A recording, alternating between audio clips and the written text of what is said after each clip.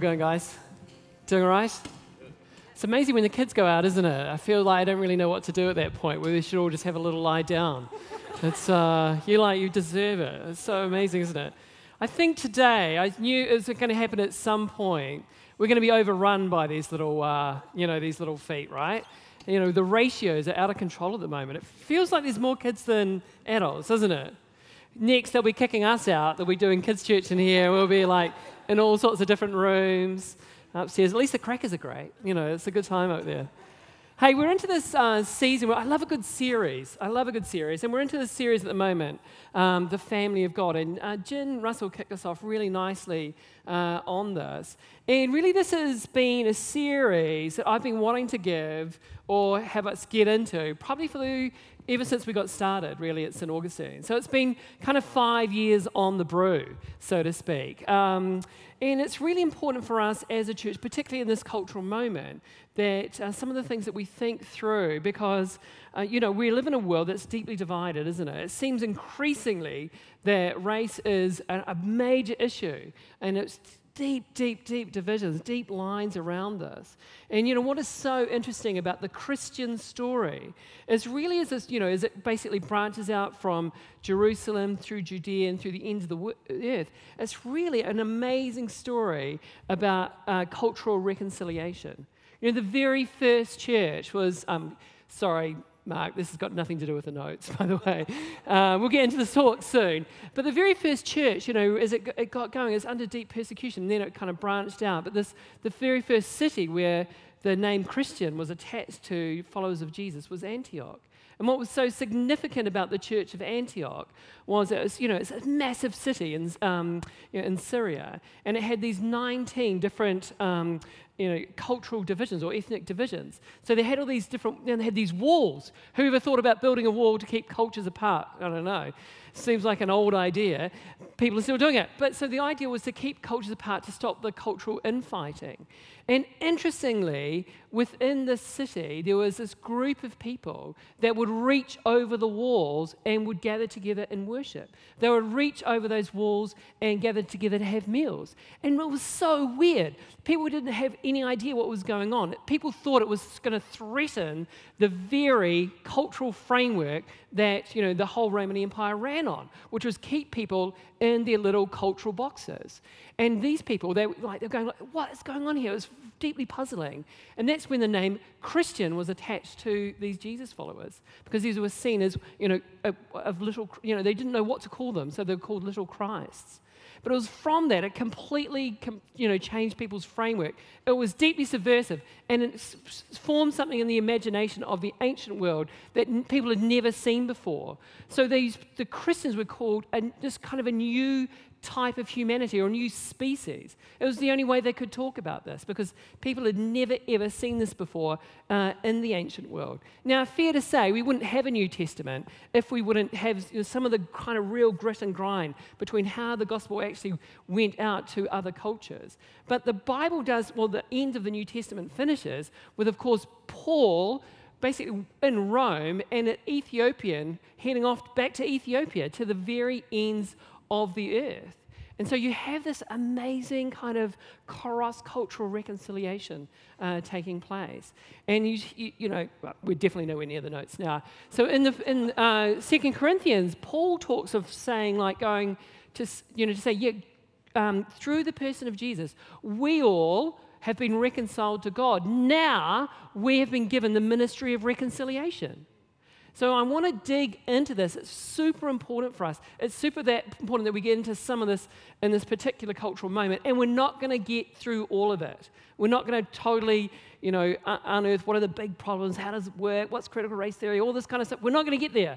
What I'm trying to do is lay a bit of a foundation for how the Bible understands human beings. What does it mean to be human? What does it mean to be part of the family of God? So we're going to be doing this for a little while. I've got the first three. Jen kicked us off nicely, and oh my gosh, I can't wait. Hey, one of the things that good old COVID put the kibosh on last year, among a number of things, it was a funny old year, wasn't it? Was that I was invited to be a part of a group that was going to have an all-expenses-paid trip to Israel. And man, it was going to be really exciting. And I've got a good friend of mine, his name's Graham Tomlin. He takes these tours throughout Israel. And one of the places that I was really looking forward to going to, on with Graham's recommendation, was the Church of the Paternoster. Now, Paternoster in Latin is our Father. It's the first words of the Lord's Prayer. And what's the Church of the Paternoster, it's kind of on the side of the Mount of Olives. And what we have in the Church of the Paternoster particularly is that around the colonnade, all through the gardens on these walls, are these amazing mosaics. And it's the Lord's Prayer in over 100 different languages. And what Graham was telling me was saying it's just like this amazing experience to go there. You know, he takes these tours, but many of the tours, there are people who all speak the different languages. But you kind of hear, as you go to the Church of the Paternoster, the Lord's Prayer spoken in all these different languages. And it's this overwhelming experience that, oh my gosh, I've never met you before, we're completely different, but somehow we're brothers and sisters. There's something big, there's something really international about the family of God, what has happened through the person of Jesus. And this kind of symbolizes it here. It's like hundreds of these. It's absolutely phenomenal. Another site Graham recommended going to is just around the corner. It's 10 k's away, the Gate of the Jaffa, so good for Aucklanders, always go through there. It's called the Church of the Annunciation. And at the Church of the Annunciation, they have all these paintings around the side of it. Over 50 different countries are represented there. They were given colour palettes and said, hey, all these 50 different countries to paint the Madonna and Child, or Jesus and Mary. And it's just this overwhelming sense of the internationalness of the family of God. Here, these painters, you've got this one reality, the birth of Jesus, and it's reflected into the world through the lens of all these different countries. It's like this reality is so big, you can't just talk about it in one way. But it's also, this reality is so personal, right? It's not just something that goes on in our heads. We're deeply invested into it. This is part of our lives. And because culture is part of our lives, this reality, of course, gets reflected into the world through our different cultures, using our different language sets, using our different color palettes. It's all happening there. It's kind of an overwhelming sense, isn't it? It's beautiful. It really hit home for me the real internationalness or the multi-ethnic nature of the family of Jesus really hit home for me in 2006. I was part of a small group of people a group of small people. No, there were some people taller than me. It's not hard to do. We were like a small group from New Zealand, church leaders, and we were part of this kind of crew that met in Malaysia. And it was a big international conference of church leaders thinking about evangelism, in fact. And it really hit home for me because, I grew up in Nelson, not known really for its diversity. But in my little group, in my little worship group or a workshop group of 10, there was a person from Latvia, Janis Lanka, still in touch with him, Latvian, a person from Indonesia, a person from Poland, a person from Switzerland, a person from Kenya, a person from China, and a person from Egypt, 2 girls from Senegal who were twins, and that was led by the Surgeon General of Ethiopia. Now, I have to say, I was like a little bit overwhelmed by all of this. Again, I grew up in Nelson, not known for its diversity, probably more for its sunshine. And I met my first vegetarian at 18. I was not ready for this. These people eat the food that my food eats. It's like, well, anyway, most vegetarians are nice. You should meet them. It's really great. And I was completely overwhelmed by this because I thought, you get this sense, don't you? Just because you just swim in the pool that you swim in, you're mostly associating Christianity. I was mostly associating Christianity with people who look like me and people who sound like me. And it was just like a complete recalibration moment particularly within this conference in Malaysia. How many people from Africa were there? It's just overwhelming. And how many people had basically snuck out from China? It was absolutely overwhelming. And the risks they had to take to get there was like pretty big. And this recalibration moment really hit home again as I kind of got home from that. And I read this book by Philip Jenkins called The New Faces of Christianity. And he makes this point. He makes the point that Christianity is the most culturally and ethnically diverse movement that humanity has ever experienced. Christianity is the most culturally and ethnically diverse movement that has ever happened in the human race. Here's the stats on this. 2015 is pretty much our best data set that we've got on global Christianity today. And, as it stands today, you can, if you get bored in the sermon, just Wikipedia this. All the stats are there. 31% of our global population are Christians. 31%. Now, I know you don't really get the sense of that as as we wander around Newmarket with our coffees and hang out and have a great time. You don't feel like you're bumping into Christians all the time, right? You're catching the bus in Penrose, you're bumping into Christians. It's just kind of what we don't kind of get that sense, is it, in New Zealand, that 1 in 3 people in the world today are Christians. We just don't get that sense, but that is actually the case. 2.38 million people. Roughly speaking, that breaks down to 25% of these guys, they live in Europe, 25% live in South and Central America, 22% live in Africa, 15% in Asia, and 12% in North America. And since the 20th century, the actual growth in Christianity in the non-Western world has been absolutely breathtaking. It's absolutely breathtaking. From the 1970s, Christianity has grown in Eastern Asia, so that's Korea, China, and Japan, from 1.2% to 10.5%. So what that means today is that there's more people about to go to church in China today than there is in all of Christian Europe. It's absolutely phenomenal what we're a part of. We don't get the sense of it here, but it's absolutely massive. In 1910, 9% of the African population were Christians. Now it's 49.3% of the population are Christians. And that curve is really starting to get steep in Africa today. So what does all this mean? It means that Jesus is doing exactly what he said he would be doing.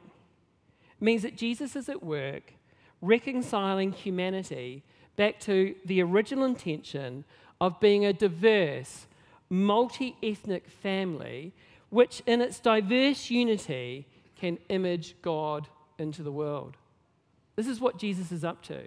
Remember how this all started? 2,000 years ago, 12 guys, not really sure which way's up. Now today, at work continues. Jesus is at work today to bring healing to them and to create a multi-ethnic family through which God can be imaged to the world. And for me, the shift has been from this being something that's incidental to the gospel to actually seeing this as actually something that's absolutely central to the Christian gospel. And my relationship with God actually fits in with that. Does that make sense? Usually in the West, we've got this round the other way. We want to make, we say this is our relationship with God is central, and kind of this other part, this reconciliation part, well, that's incidental. It's actually the other way around. It's still important, still our personal faith is absolutely important, but it is nevertheless the other way around. Let me show you how this all works. All right, let's head to the Bible. What time is it, by the way? How are we going? Oh, shoot. All right, we're gonna do this quick. Okay, so think about this. So the story of the Bible opens, if you're new to the Bible, the story of the Bible starts in the book of Genesis in a garden, and it ends in the book of Revelation in this massive city with all these people gathered around the throne, our restored humanity. So what began in the Garden of Eden with Adam and Eve were given this charge to basically be a blessing, be the conduit through which God would bless the world. Together, Adam and Eve were to image God into the world. And what that meant was that it was a co-ruling project. Adam and Eve were to co-rule the world with God and be the conduit through which God would bless the world. So Adam and Eve turn away from God and turn away from that project. And so in Genesis 12, which basically sets the frame for the whole of the rest of Genesis, which is the rest of the kind of 40-odd chapters, is that charge that was given to Adam and Eve now in calling is being given to Abraham, or Abram at this point. His role, he's the person, through him and through his offspring, the project of humanity that began with Adam and Eve would begin to be put back on track. But I want to, let's have a look at exactly how God gets us going. He says, so it's in Genesis 17. When Abram was 99 years old, good time to get into ministry, by the way, I actually feel 99. So the Lord appeared to Abram and said to him, I am God Almighty. Walk before me and be blameless. As for me, this is my covenant with you. You shall be the father of a multitude of nations. No longer shall your name be Abram, but your name shall be Abraham, for I have made you the father of a multitude of nations. I will make you exceedingly fruitful. Hello, Adam and Eve. And I will make nations of you, and kings shall come from you, and I will be your God, and to your offspring after you. So notice what's going on here. Here we have God's intention of getting the project of humanity back on track, and it's by forming a single whānau, a single family. And that's going to be through Abraham. Abraham's going to be the ancestor or the father of this. But also notice that it's a family that's made up of a multitude of different nations, that with God as the unifying center. And it says that kings shall come from you. Again, this whole idea of ruling, that's back on track, and that was supposed to be the job of Adam and Eve. But the key thing here is that ruling function that this one family is supposed to have, that ruling is connected to the idea of imaging God. To image God means to be co-partnering with God in the world. And that happens through this single multi-ethnic family or multi-nation family. So now let's flip to the total other end of the Bible. So if you've got, this is how it starts, this is how it ends in the book of Revelation. And the book of Revelation is a kind of this big picture. In fact, it's a number of different portraits of how this whole story of the Bible comes to its conclusion. Now let's have a look at this. Then I saw a lamb. This is talking about the person of Jesus, looking as if it had been slain, standing at the center of the throne, encircled by the four living creatures and the elders.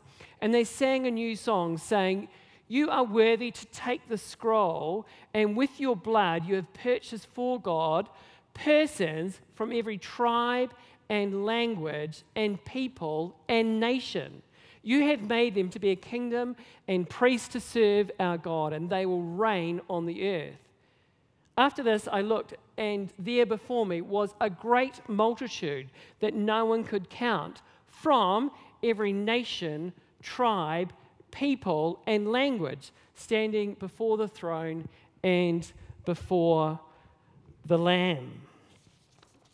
There's so much to say here. Timekeeper Steve won't allow me to go on too much, but I just want to say a couple of things. The first thing to say here, of course, is that whatever Jesus is about, whatever the Bible is about, it's not about creating a monoculture. It's not about creating a monoculture. And neither is it actually populating heaven with individuals either. Let's have a look at here. Let's just go with this. And whatever this people are supposed to do, they're created to reign on the earth. Remember the Lord's Prayer? What was Jesus praying? Your kingdom come, your will be done where? On earth as in heaven. It's on earth where the action is to be taking place. Now, as part of all this, there's this really good theologian called Gordon Fee. Unfortunately, he recently died, Canadian theologian, amazing guy. And he's got this great line that says, for sure, we all come to Jesus one by one, but Jesus doesn't want us to stay one by one. And that is because the creature called humanity is actually a plural entity. The creature called humanity is a plural entity. It's a family. And what is more, it's only as a family that we can image God into the world. We're all here? So remember, Adam and Eve, they were a family. That was only as a family they can image God into the world. Now, what that is saying is that you and I still have huge intrinsic value because we still image God into the world, but we do so only in a derivative sense. It's like this. It's like that you and I are like facets of a multifaceted lens through which God can be imaged into the world. But it's actually through the multifaceted nature of this multi-ethnic family that is achieved. Does that make sense? So we all have intrinsic value. Each of us hold we're like a little facet of that lens. But it's only because of the fact that we're actually connected to all the other elements to form the family, and that is the way that we image God into the world. That's why family is so important, and that's why Kingdom Come actually is so important. I mean, this is actually a long sell just to get you there on Tuesday night, of course.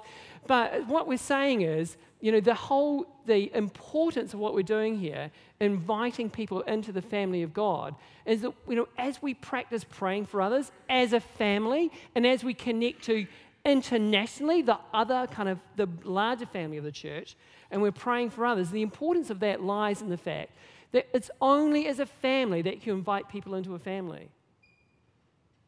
It's only as a family that you can invite people back into the family. And what's Jesus doing? He's drawing the family of humanity back together. So that dream that one day that humanity can be a family is actually beginning to become true. That's the importance of doing something like gathering on Tuesday nights, the importance of praying together as a family for others to be encountering the transforming love of Jesus, because it's only as a family that we can invite people into the family. The second thing I want to say here is that notice what this family is constituted from. The renewed humanity is described like this: persons from every tribe and language and people and nation. In fact, that phrase has a number of different ways it gets voiced, but in the main, that phrase gets articulated 10 times throughout the book of Revelation. So in the book of Genesis, you've got the 10 words that kick off creation. You've got the 10 commandments. You've got this replicated 10 times. Now, that could be just, oh, well, that was interesting. But it actually does seem to be a design pattern hidden underneath within the book of Revelation, that this is super, super important. And in fact, so what we have here is that we have a multinational family being drawn together. In fact, this image gets even more interesting as it pans out in Revelation 21. You basically get a step back from this, and it says this: one of the 7 angels carried me, and that was John, away in the Spirit to a great mountain, great and high, and showed me the holy city, Jerusalem, coming down out of heaven from God. The city does not need the sun nor the moon to shine on it, for the glory of God gives it light, and the Lamb is its lamp. The nations will walk by its light, and the kings of the earth will bring their splendor into it. The glory and honor of the nations will be brought into it. The point being made here is, in the same way that we all hold a particular facet of the image of God, so countries, so nations, so ethnicities themselves hold a kind of reflective value or have a particular gift in the process of reflecting the image of God into the world. So just as we kind of form part of this big kind of like lens ourselves, so in a much larger sense, in a much larger facet, is countries or nations or people of different ethnicities and tribes and of different tongues. So, and it talks about them as having a particular gift. This is what it means when it says they have their particular gifts, they've got particular honor and particular splendor. What it's talking about here is the unique way that each culture reflects the creative beauty and the imagination of God into the world. And so when that's incorporated into this big lens called the image of God, then humanity can image God into the world. And so the question is, the question we've got to be asking ourselves is if each particular culture has a particular way in which it images God into the world, you've got to be thinking about, gosh, what gifts do the Kenyans bring? What gifts do the people from Papua New Guinea bring? What gift do the Chinese bring? What gift do the Afghanis bring? Or what gift do the Fijians bring? Or what gifts do the Singaporeans bring? Or what gift do the Irish bring? And it's always a big question, right? But you've got this sense in which each culture, each ethnicity has got a particular set of gifts and a particular way of imaging God into the world, and that needs to be incorporated into this much larger reality called the family of God. So each culture has kind of maybe got a certain kind of music, a certain approach to art, a certain approach to commerce. Some have whole different values around community, generosity, wisdom traditions. Others have a great kind of value around individualism and the way that rationality works. Other cultures have an understanding of the way that the natural world works. Others, a gift around technology. The point here that the Bible is saying is that all of these splendors, all of these glories, all of these honors are required for the family of God in order to image God into the world. Without that, the imaging of God into the world would be incomplete. How are we going? We're all there, right? So the interesting dynamic here, of course, is that each culture, each ethnicity or person actually doesn't lose their distinctiveness when they find themselves identifying with the person of Jesus and becoming part of the family of God. People don't lose their distinctiveness, rather their distinctiveness is validated and enriched. Is that good? I'm getting a lot of blank faces here. Is this too much? So the idea here is not that, again, we're creating a monoculture. It's actually that it's understanding the importance of your individual distinctiveness, understanding the importance of each kind of cultural distinctiveness and what each ethnicity brings to this. Because God, remember, is drawing together a multi-ethnic family through whom God can be imaged into the world. And to the degree that that distinctiveness is lost, so we lose some of the imaging ability to project God into the world. So each one is distinctly, and it's super important. I'm going to speed up here. Speaking about the role that the gospel has in actually preserving local distinctiveness and enhancing local cultures, there's this guy here, Lamin Sanneh. He's was a wonderful theologian. I met him in London.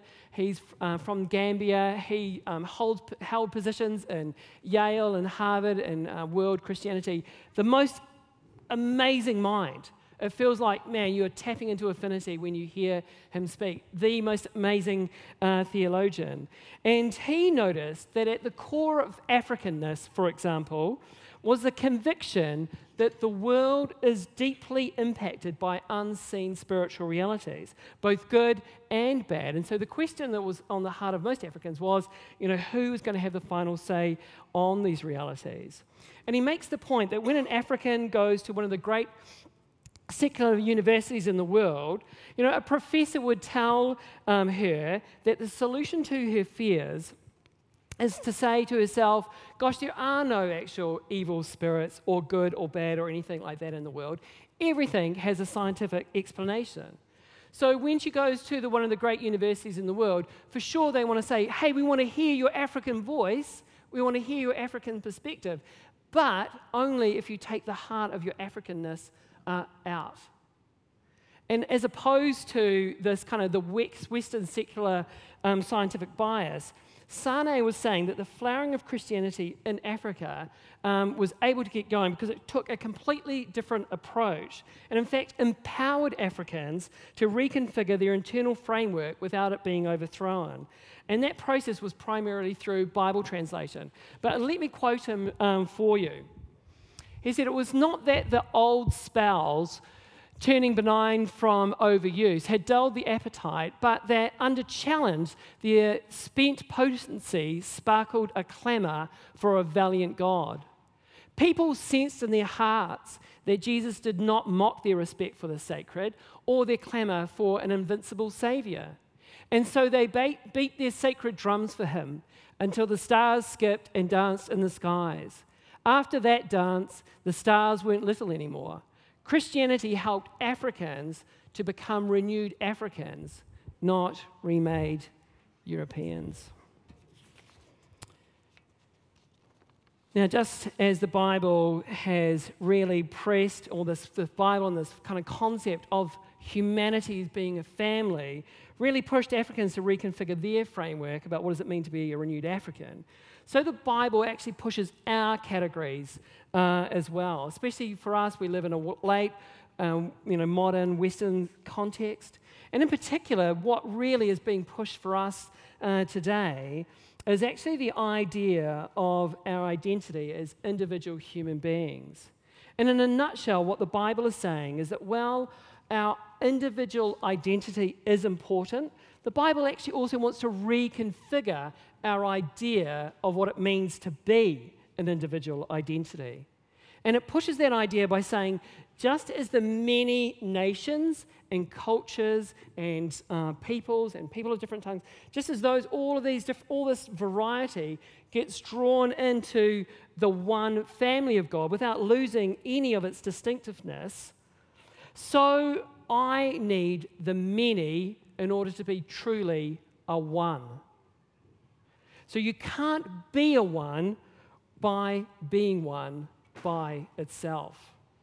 So from the Bible's point of view, I can only fulfill my identity as an image-bearing creature in connection with other image-bearing creatures who are different from me. In fact, it's only in relationship with other individual image-bearing creatures that my individual distinctiveness is actually truly validated. And that's because they need me just as much as I need them. Our individual distinctiveness is truly important, but it's out of serving. It's out of serving. It's realizing that we can't be a one without the many. By ourselves, we're not ourselves.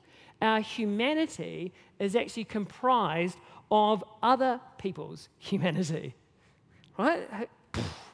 I know it's early in the morning. I'm going to land the ship. What the Bible is really challenging us to understand is that I cannot fully realize my humanity without fully understanding or appreciating or feeling connected to other expressions of human culture. So what that means is to be a part of the family of God. And this is what it means to be a part of what it means to image God to the world, which by definition is what it means to be a human being. It means to be joining with Jesus and being a part of reconciling the diverse nations of the world into a diverse, multinational family of God. Te whānau i te atua. I want to come into land today by recycling a quote that we've used a number of times here. It's from Stanley Hauerwas. And hopefully this really lands for us. He says this: "The most interesting, creative, political solution we Christians have to offer our troubled society is the church. Here we show the world a manner of life the world can never achieve through social coercion or government action. We serve the world by showing it something that it is not, namely, a place where God is forming a family out of strangers."